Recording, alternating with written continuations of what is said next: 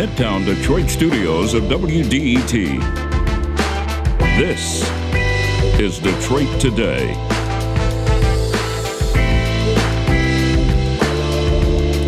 If we wanted to stop the crazy storms, the flooding that follows them, and the damage it all does to our houses and our infrastructure, what would have to change in our lives? Would we need to make sacrifices? Would we need to pay more in taxes or for water? Today we are going to get down to brass tacks and talk about our responsibility and our opportunities to get to drier days. That's next on Detroit Today. But first, the news from NPR.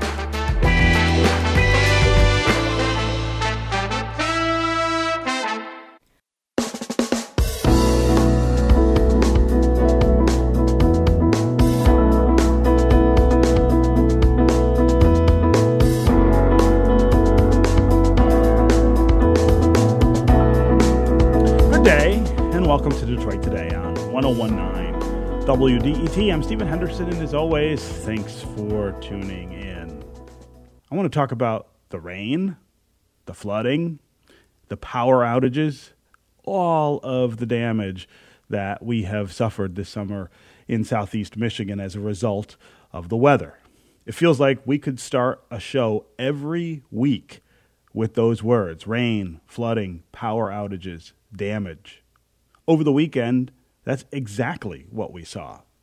Freeways were once again filled with water, stranding motorists all over the roads, basements flooded with water yet again, and hundreds and hundreds of DTE customers lost power.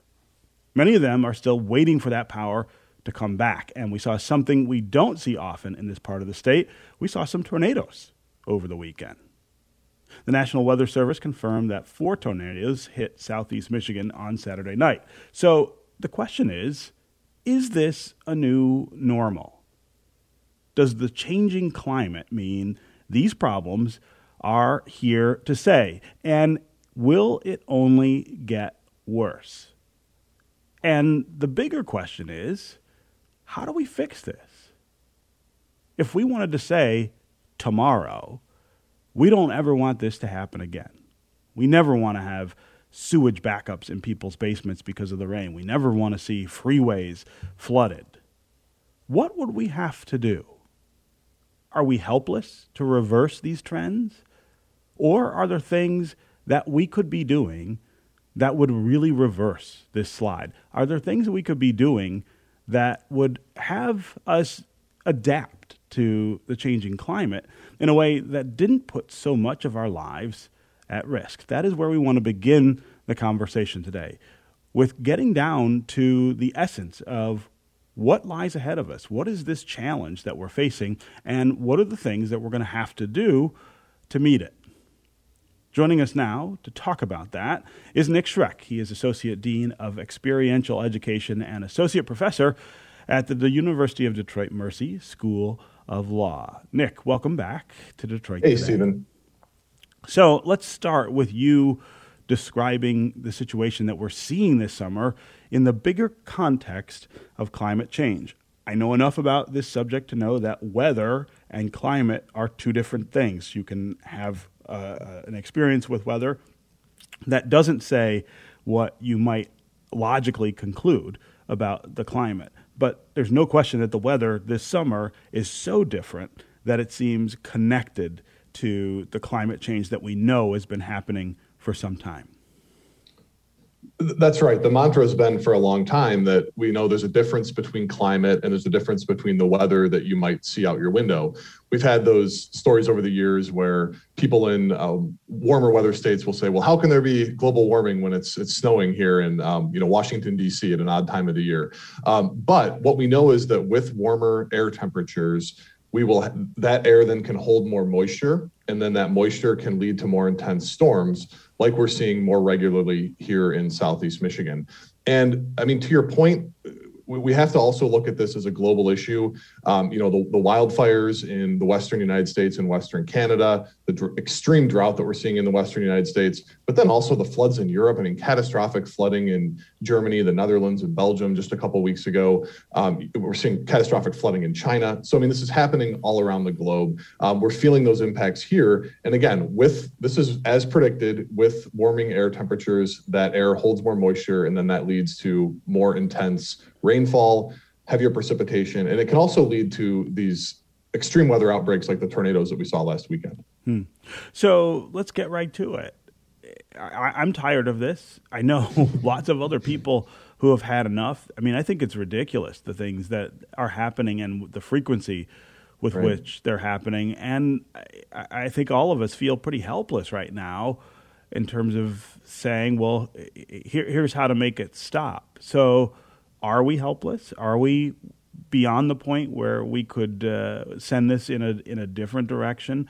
Or are there things that, no matter how difficult, that we might be able to do that would have a short-term impact on what's happening, and then, of course, a long-term impact on adapting to the way that the climate is changing? Yeah, and it's a multifaceted problem. I mean, as I mentioned, there are global issues related to climate change. But to your question, there are things that we can do here locally to not only slow or mitigate the coming changes that we will see through a warmer world and more extreme weather events. There's also things that we can do with our infrastructure here locally to help reduce and prevent some of the catastrophic flooding that we've seen repeatedly now this summer and many times over the past several years.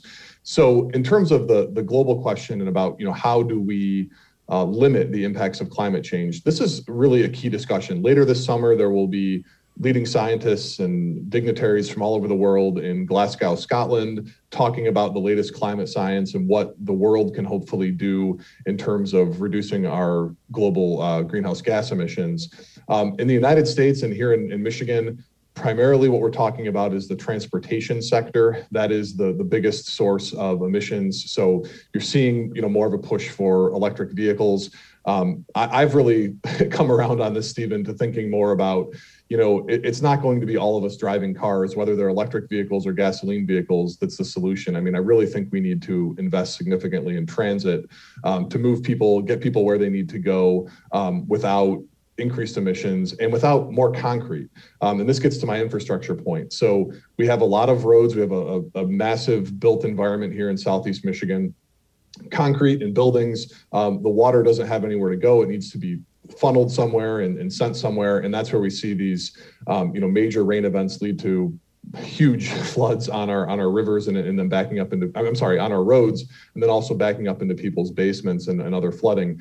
And so, looking at how we can perhaps change to some, more mass transit solutions, and then also reducing those hard surfaces like concrete and roofs, coming up with ways like green infrastructure, which basically means letting water soak into the ground, right? Diverting it into open spaces and allowing that water to percolate into the ground naturally. I mean, those are just some real basic things we need to think about is how we can kind of change the way that we get around through transportation. And then, of course, energy. So just real quickly, we need to reduce our greenhouse gas emissions from the energy sector too, meaning the electricity and the way that we heat our homes. So the more that we can invest in things like wind and solar, which we've talked about many, many times, great news is the prices continue to come down.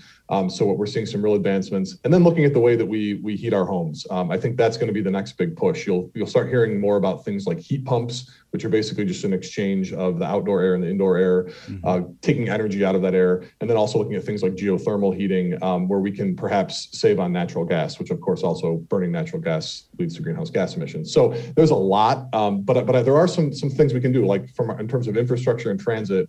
Also, of course, looking at our sewer and water infrastructure, which I'm sure we'll talk about. So when we talk about these changes and the ways in which we could slow the effects of all of this, I think one of the real hurdles is that too many people think we could make small tweaks, I guess, to our lives, little things that we could do differently that would have an effect. And it seems to me that the lesson of this summer might be that that's not going to be enough, that we have to make pretty dramatic shifts in the way we do some things in order to have the effect that we're going to want to have, which is, again, to not see these catastrophic consequences each time it rains. Would you say that that's true? That this is a wake up call of a different nature than we've had before, and that slight adjustments to things are probably not going to be enough? I think that's true. And we're a society that values individualism and, each person having their own personal responsibility. We've seen the limitations of that, certainly in the, COVID-19 pandemic, but this is, related to climate change and to our collective response. You and I, Stephen, yes, we can help a little bit by dialing down our thermostat, by, putting in the high efficiency fixtures, toilets, light bulbs, all that kind of stuff helps. We can, reduce our consumption of goods, and we can try and, promote recycling and reduce waste. That all is helpful. Those are all really good things. We can ride our bike once in a while. We can take the bus. But you're absolutely right that what we need are very large changes in the way that we do things like generate electricity, the way that we move the vast majority of our people, to and from work, to and from school. These are big shifts that do need to occur. The way that we use our land, right? The way that we are the type of agriculture that we're using. I mean, these are really big shifts that it won't be enough to just have small, subtle individual changes. We need, national and international action. So that means legislation. I mean, one of the things I'm frustrated about is that we still don't have a climate bill that has made its way through the U.S. Congress ever. And so, that's a huge thing that we need to address nationally. And doing these things like, yes, we can all do our part individually. That's great. But we really do need these big, large systemic changes, or I think we're going to continue to be behind the eight ball in terms of a warming world and our inadequate response to upgrading our infrastructure, upgrading our resiliency to meet that changing climate. I'm talking with Nick Schreck. He's Associate Dean of Experiential Education and Associate Professor at the U of D Mercy Law School. We're talking about the damage that we're all living with now each time it rains, the flooding, the power outages, the damage to infrastructure that we see each time we get one of these pretty violent storms that we've had over the last month or so here in Southeast Michigan. The question is, how would we stop that? How would we stop the damage, the consequences that we live with because of these storms? Of course, these storms are likely the result of the changing climate, which means that they're not going anywhere. We are going to have these kinds of weather events more frequently. They will be more intense. So what do we need to do to make sure that it doesn't destroy the world that we live in? What kinds of dramatic changes would you be willing to make sure that this doesn't happen anymore? We want to hear from you about what you think about what we've experienced this summer and what you might be willing to do to make sure that we don't keep experiencing it. As always, the number here on the phones is 313-577-1019. That's 313-577-1019. You can also go to the WDET Facebook page and to Twitter, put comments there, and we'll try to include you in the conversation that way. Nick, I want to talk about the water system here in Southeast Michigan, which is an important mitigator for some of this flooding. We've got systems that are designed to pump the water away from people's basements and yards and into the river or into the lake. They're not working. They aren't working the way that we all expect them to work. The price tag for fixing that is anywhere between, I've heard in the last month, $5 billion to $18 billion, which is what Sue McCormick, who runs the Great Lakes Water Authority, estimates it would cost us to separate the two sewer systems.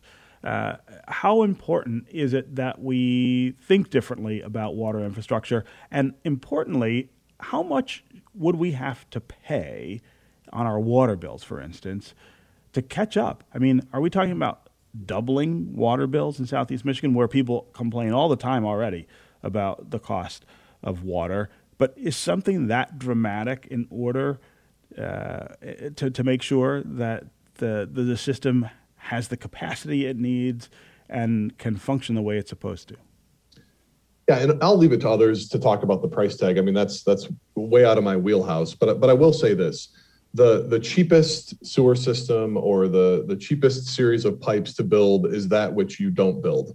And what I mean by that is if we can avoid, adding very expensive, large scale infrastructure below ground for our sewer system, hopefully that can save some costs. And the way that you avoid those major investments is through diverting rainwater, stormwater from the sewer system itself. And now you hinted at this, Stephen, but it's important, I think, to talk about that most of our sewer systems here in Southeast Michigan, they're what's called a combined sewer. So that means our sanitary sewer, when we flush the toilet, that is connected to the storm drains or when water comes down when it rains or when you have snow melt. And so when you have these significant rain events, the system gets overwhelmed. And either you have to release some of that treated or partially treated wastewater into the Rouge River, the Detroit River, Lake St. Clair, or you hold things back, and that's when you lead to these kind of catastrophic failures where you have people's basements flooded with contaminated water that's very unhealthy.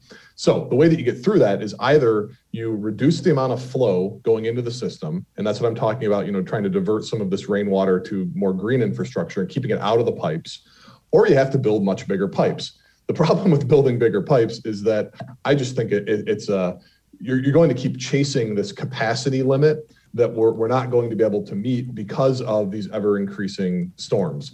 Quick example, Milwaukee, Wisconsin, they built this thing called the Deep Tunnel, which I'm sure some of the listeners have heard about. They made this massive underground storage tank near Lake Michigan to divert all of their combined sewage waste during rain events. And then once the rain subsided, they could pump it back into the wastewater treatment plant, treat it before it gets discharged into Lake Michigan.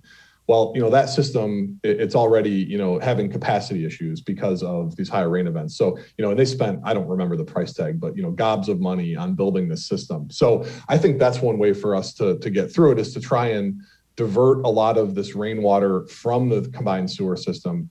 Because, the estimates for separating that sewer system are very high. And people are already struggling with paying their water bills. And as you pointed out, Stephen, I mean, it's not just our water. We pay water and sewer. And the reason why our water bills are often so high is because of this debt associated with infrastructure investments on the sewer side of things. Particularly residents in the city of Detroit are paying a higher percentage of that sewer debt. So, how can we solve this problem, or at least, limit the amount of these types of incidents, these type of flooding incidents, without going into more debt? I think one way to do that is to divert that rainwater as much as we can from the sewer system itself. Again, 313-577-1019. That's 313-577-1019. Let's go to David in Washtenaw County. David, what's on your mind? Hello. I'd like to say that green infrastructure is a great way to go. Planting trees is really important. Individuals can do this. I do on my land here. People can do this in urban areas. They can do it in their backyard. They can be fruit or timber or firewood trees. The government can support education programs and facilitate the availability of trees to plant. There should be a big overreaching effort to do this, as well as down to the individual. Those trees will absorb rainwater and help keep our rivers and our basements from absorbing too much at one time. David, great call and great suggestion. Nick, can you quickly explain the value of planting trees, what that does to try to mitigate this? Great comment. And that's right. So, and there are certain species of trees, if you go by, like Belle Isle is a good example. A lot of the trees that are there, they're things like willow trees, which are, they absorb a lot of water, they're fast growing. But in general, if we increase our tree canopy, the number of trees we have in the city of Detroit, that means we're also reducing the amount of concrete and pavement. And that also allows, more water to be absorbed. And trees have massive root systems that can suck up a lot of water and store a lot of water. And there are some really interesting initiatives looked at kind of reforesting the city of Detroit. And I think a lot of our vacant areas, until there's some new development coming back in certain areas, it's a great idea to plant a lot of trees and create these really park-like settings where we could divert this rainwater. Have tree plantings there, other attractive type of plantings that can absorb that water and help put it to a good use. And then the final thing I'll say, an increased tree canopy, that's a cooling effect. we hear a lot about the urban heat island, all the concrete and roofs. Having more trees, more shade, that has a cooling effect in the city. And that's exactly what Paris, France, so people that are interested in this, take a look at what they're doing in Paris. They're trying to reforest a lot of the city and also remove a bunch of concrete and pavement as a way to try and cool to meet this warming world that we're living in. Again, David, thanks very much for the call and the really great suggestion. Let's go to Kevin in Detroit. Kevin, welcome to the show. Thanks for having me. Appreciate the conversation. I just wanted to ask a quick question about, we've had discussions in Detroit about infilling some of our crosstown urban freeways. Could we use those as places where they could divert water and use it as like large-scale water retention areas or wetlands? Yeah, that's a really interesting question, Kevin. Nick, we saw that the freeways fill up with water, partially because they're low-lying areas, and when the rest of the system is full of water, there's nowhere else for it to go. Could that be something we take advantage of rather than are victims of?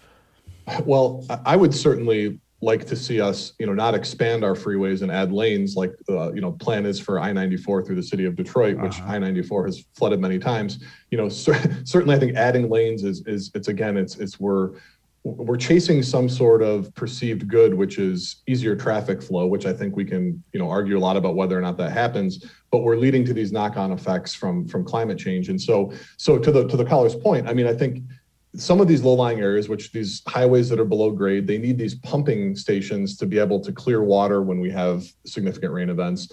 Yes, could we look at turning some of those low-lying areas into part of our greenway network, right? Maybe they're parks or they're recreation paths that, yes, when it rains a lot, they flood, and people then, aren't going to be, riding your bikes or taking a stroll with your kids along those walkways. They're going to be a green water retention area. That's a future that I like. I think that's exciting to me. I think for a lot of people, it'll take a little bit more work for us to get them there because we're so focused on, cars and roads, and that's the way that we move around and the way that we live our lives. But I do think turning some of that, I call it excess road capacity, because we have, fewer people driving on these roads. I think we could turn some of that into some green infrastructure space and create some park-like settings to help beautify the city. It seems like there's one thing for sure is that we have a lot of work to do, and that it is going to be pretty difficult to wrap our minds around it. Nick Schreck of the UD Mercy Law School, always great to have you here with us on Detroit Today. Thanks so much for joining us today. Thanks, Stephen. Coming up, we're going to continue this conversation about climate change and what it might mean for us here in Southeast Michigan. I'll talk with Beth Gibbons, who's Executive Director of the American Society of Adaptation Professionals, after a short break. Stay with us for more Detroit Today.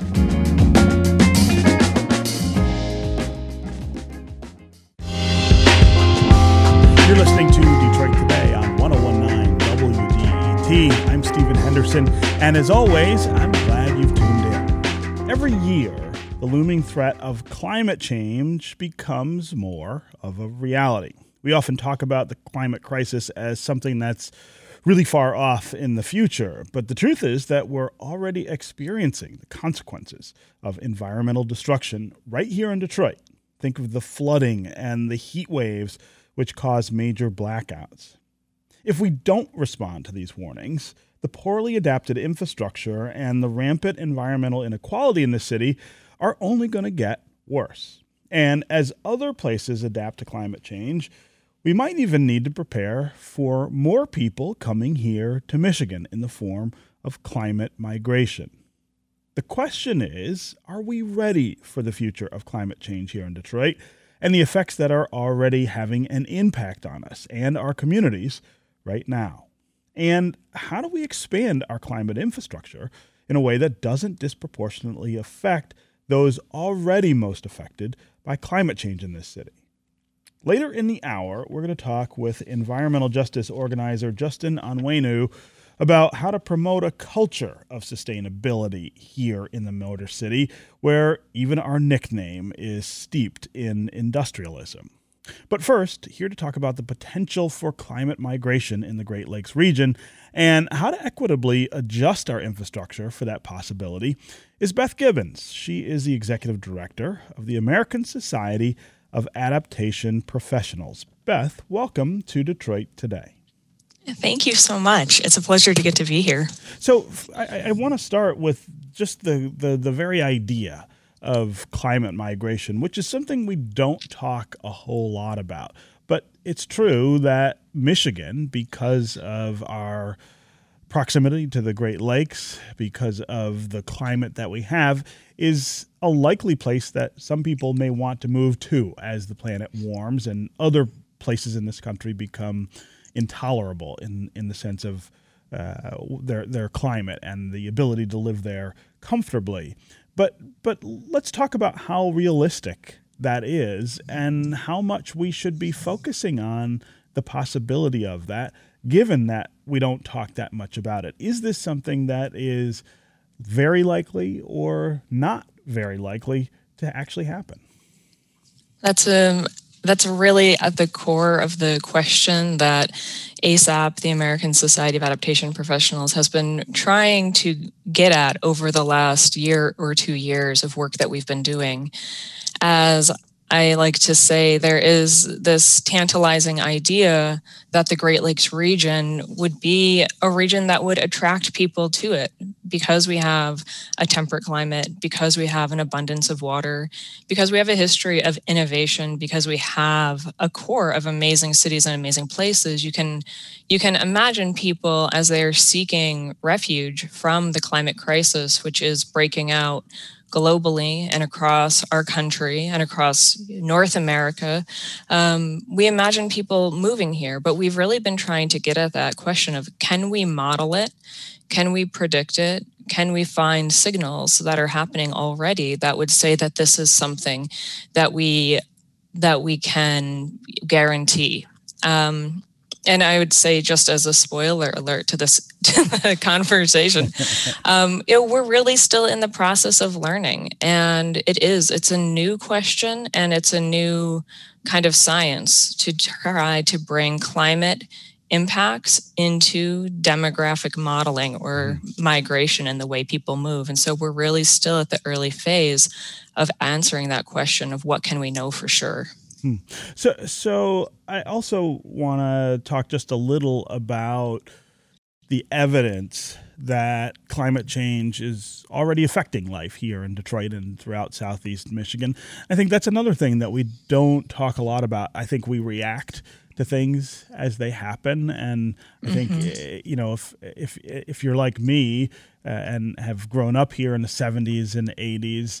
And now live here in the 2020s, there's no question that there's a lot of difference in the climate. I mean, there are a lot of things that I can remember happening regularly as a child here in terms of weather and climate that don't happen anymore. And then there are all kinds of things that happen now that I don't remember ever seeing as a child. But let's talk just a little about how we know what the effects of climate change are here in Southeast Michigan and why you think we ought to be concerned about them.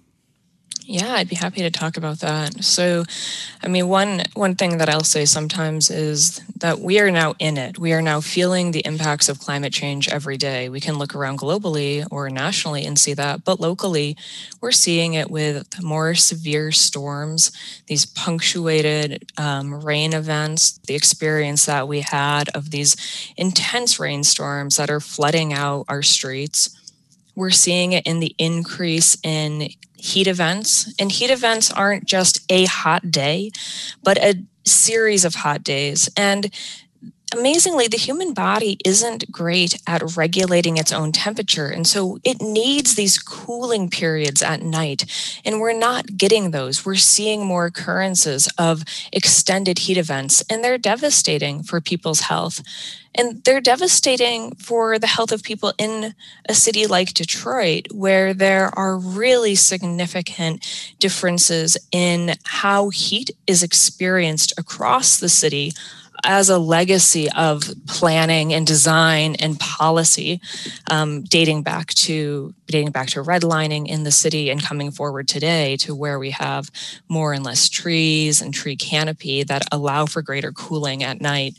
So when we take the heat events, the rain events, there's a series of natural things happening in our natural system. Increase in ticks. Anybody who's been out in a wooded area, out in nature in Southeast Michigan, has been experiencing this increase in the activity of ticks. That's a climate-related change.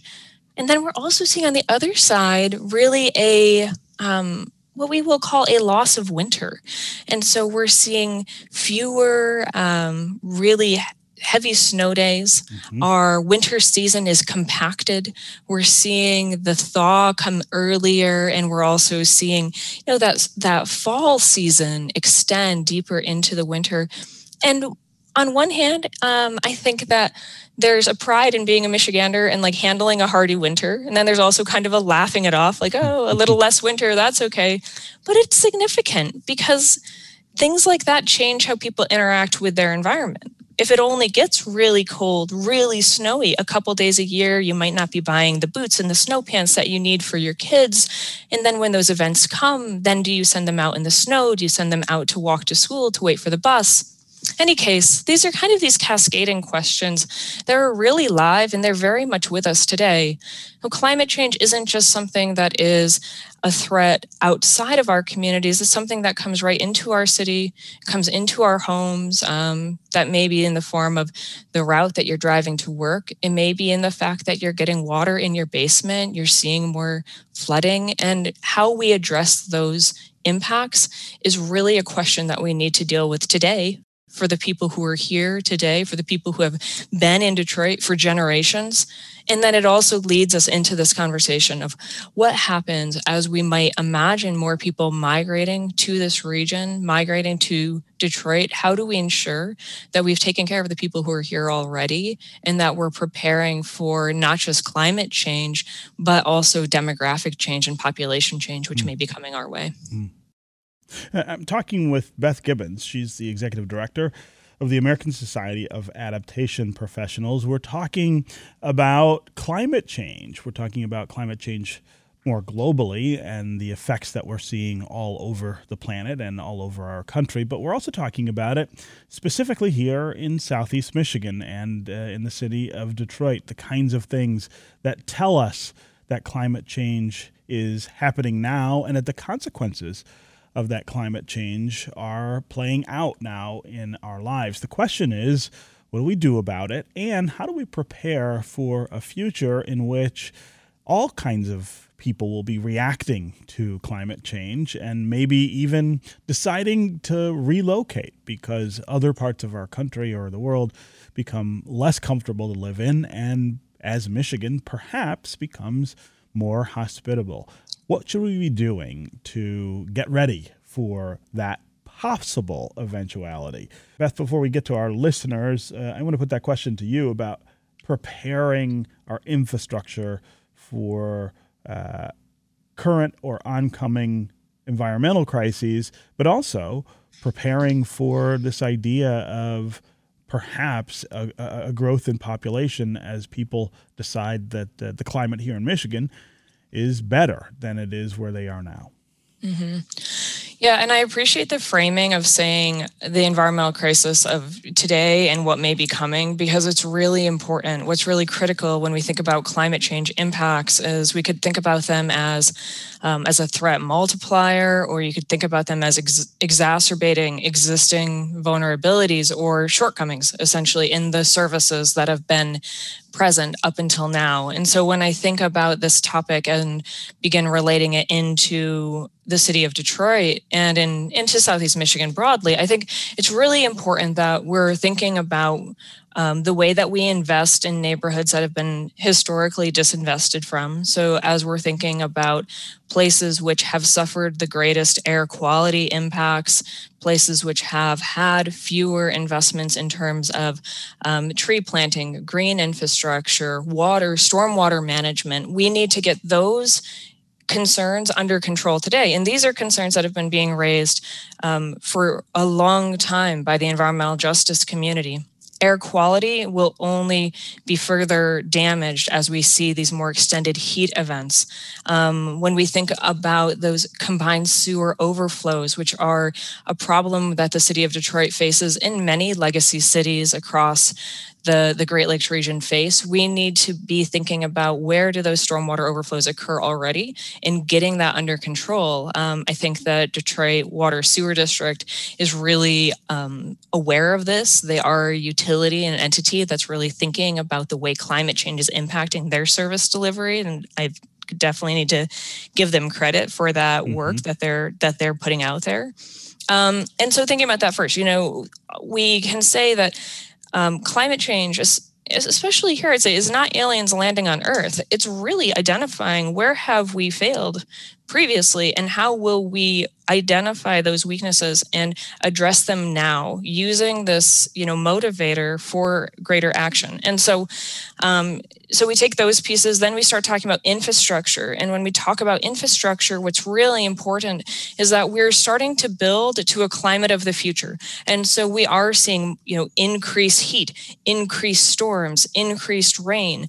We can't put in roads and bridges and infrastructure pieces that are not actually going to be able to withstand the impacts of the future. And so this is where we start having to bring engineers along on this journey and say, we need you to be thinking about the future storm, what we would call the return intervals. So this is, you hear people say a 5-year storm, a 10-year storm, a 100-year storm, a 500-year storm. Well, those kinds of designations all need to be updated because they need to reflect the actual weather and the climate that we're moving into today. Along with that, we need to bring along FEMA. FEMA creates flood maps, and many of those maps are woefully out of date. There's a huge need to update those maps so that people are aware of their risk and, importantly, are able to access the resources from FEMA and from other agencies when a disaster occurs. And so as we think about infrastructure, we think about changes, there's a lot of environmental justice concerns which are well documented and need to be addressed today. And then there is thinking about the way that we upgrade our infrastructure, build new infrastructure, which needs to be incorporating new climate information so that it is not the infrastructure of 2010, but the infrastructure of 2070 and 2100. It'll still be there, secure, serving people well into the future of the city.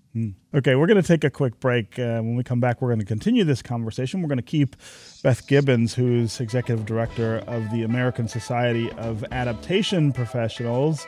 We're also going to add another voice to this conversation. Justin Onwenu, who is a Detroit-based environmental justice organizer, is going to join us as well. We will also continue to hear from you, Jim in Grosse Pointe, Madeline in Suburbia, Robert in Detroit, and Heather in Ferndale.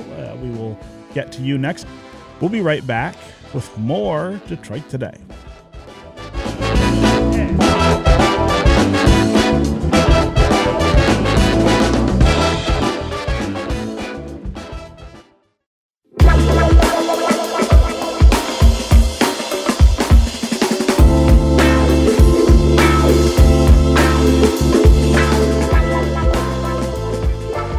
You're listening to Detroit Today on 101.9 WDET. I'm Stephen Henderson, and as always, thanks for tuning in. My guest is Beth Gibbons. She's an Executive Director of the American Society of Adaptation Professionals. We've been talking about climate change, both in a global sense and in a local sense, the impacts we're all seeing already from climate change and what they may mean, not just now, but in the future. I also want to add another voice to the conversation right now. Justin Onwenu is a Detroit-based environmental justice organizer. He is also on the Governor's Advisory Council for Environmental Justice and the Black Leadership Advisory Council. Justin, welcome back to Detroit Today. Thank you so much for having me. Yes, I want to talk to you just a bit about the effort here in Detroit, which I think looks really different than it does in some other Southeast Michigan communities. Talk about our history as a Rust Belt city, creating different layers, I think, of difficulty in dealing with climate change and adapting, but also the ways in which we adapt to making the city greener without leaving Detroiters behind. Talking about these inequalities that exist in our city. Balancing those two, I think, is one of the toughest tasks we face, but just dealing with each is a challenge in and of itself. You're absolutely right. I think our history, the city of Detroit's history, presents a number of challenges, but also opportunities as we take on climate change. In terms of challenges, I think, our industrial history means that we have, a lot of facilities, a lot of sites that have not been remediated that are causing the sorts of pollution that worry us from a climate perspective. I also think that in terms of challenges, the level of poverty that we're dealing with means that climate may not be at the top of people's priority list of issues. But I think when climate is discussed as not just an environmental issue, but issues that face people on an everyday basis when it comes to pollution, when it comes to having a safe and healthy place to live, these are issues that I think Detroiters care about, and they're deeply connected to climate change. The state of Michigan, and in particular Detroit, we're facing a number of challenges when it comes to flooding and stormwater management, water quality and water access. Extreme heat places a significant burden, and a particular burden on Detroit, given our levels of poverty and our housing stock. And then also utility and electric costs, which are already a burden for many Detroit customers, given our housing stock and just high rates of electric bills. All of these are challenges that are particularly acute in Detroit. I also think, given our industrial history, the history of our workers and creating the middle class, we do have an opportunity, if we capitalize on it, if we take advantage of just the workers and the opportunity that we have, to invest in, replacing lead service lines, to invest in clean energy and electric vehicle infrastructure, to invest in workforce training.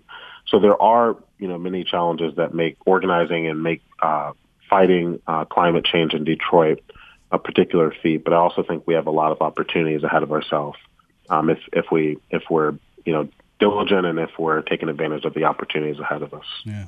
So, Justin, if you can sort of think about the things that we are doing and the things that we should be doing to try to adapt the city and the way we live in the city to climate change, what would be 2 or 3 things on your list?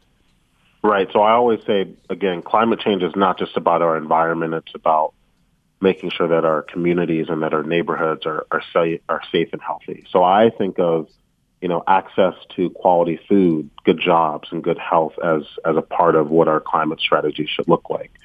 So, in the face of climate, I think things like cooling centers, grocery stores, investment in stormwater management, and of course, investment in water infrastructure and water affordability have to be at the forefront of what we're doing to make sure that our neighborhoods are resilient. Let's go to Robert in Detroit. Robert, what's on your mind? Hi. There's a lot of talk about how Michigan might be a place where everybody wants to come and live and vacation because of warmer temperatures and everything like that. And we kind of in the back of our head feel like, oh, that's kind of a good thing. We're going to be living in the center of the world or whatever. But who is to say that these extreme temperature changes and the climate changes are not going to kill off the trees that we already have here that cannot bear these extremes? And with all the sand underneath, the state that we might become more like Arizona or California, where there are all the wildfires all the time. And it might be a place where people come, but the Great Lakes can dry up, and we might not have the kind of climate that we're hoping for. Huh.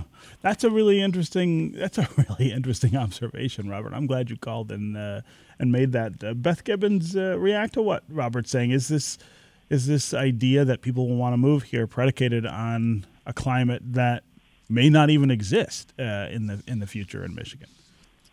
Well, it's certainly predicated on the idea that we're going to be taking action to ensure that we are a place that people can live healthy and safe lives. And so I think some of what Robert alluded to, I don't I don't know that the lakes will dry up, but the lakes could become, unusably polluted.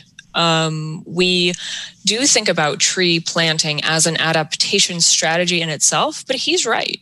Tree species are changing, and we need to be thinking now about what are the trees that we need to be planting, and how do we need to help to ensure our forests don't continue being, what we call monoculture that has really emerged over the last several decades. We need to be thinking about our whole system so that we're adapting as well. Michigan and all places face risk, and so I don't think that we are going to go in a direction maybe as severe as some of what Robert suggested, but our work on this topic is really long-term work, and it's saying let's make sure that we are preparing our economies and our ecosystems and our services so that we are able to retain a high quality of life for people here into the future, and that will take action and planning. Yeah, Justin, go ahead.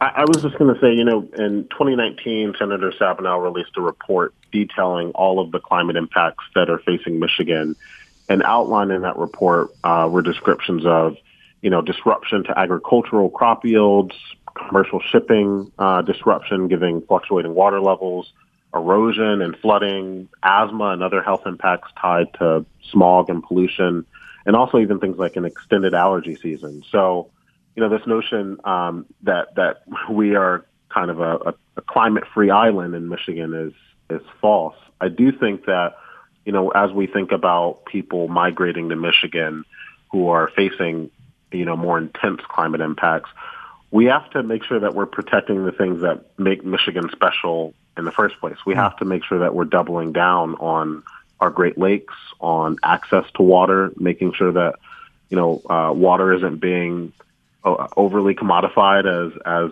residents struggle to gain access. We have to make sure that we're investing, in the infrastructure, and that means, of course, electric vehicles and other forms of infrastructure.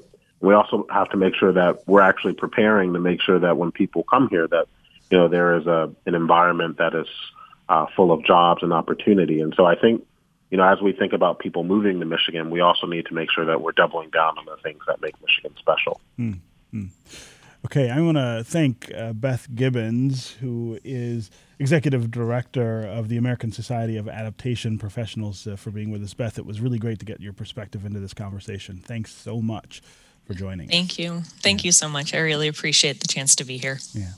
And we're going to continue the conversation now with Justin Onwenu and with you, our listeners. Let's go to Will in Livonia. Will, what's on your mind?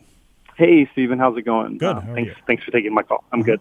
Yeah, actually, this topic is really interesting for my family and myself. We moved to Southeast Michigan from Tennessee about 2 years ago, and part of that decision, although not entirely, was actually influenced by kind of what the climate would look like in the future. So there was something we definitely considered when we chose Michigan.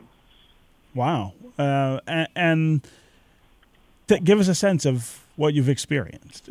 Do you feel like the climate here is better than it was in Nashville? Yeah. Well, yeah, I think, I'm from Kentucky originally, and I remember my childhood, we had a lot more 4 seasons, and, winter was kind of a thing, even in Kentucky, not too far removed from the Midwest, but things definitely changed, in the last couple of decades. I feel living in Tennessee as well was just summers were so scorching. You'd have 90-degree, weather even into November. So seeing those changes, I thought, kind of future-wise, and having a child too, thinking, what would be best for her, future in the midterm. And so moving to the Midwest definitely influenced that. And then, so other factors kind of led us to Michigan, economic, kind of the base of like engineering that's here and those kind of things as well. Yeah. Well, that's a really interesting story, Will. I'm glad you called. Justin Onwenu, there's a great example of what we may be kind of facing in the future. And Will sounds like the kind of person that we would want to have here and move his family, but that does really require us to change the way we think about this community and prepare in a way that we probably haven't quite gotten our minds around yet.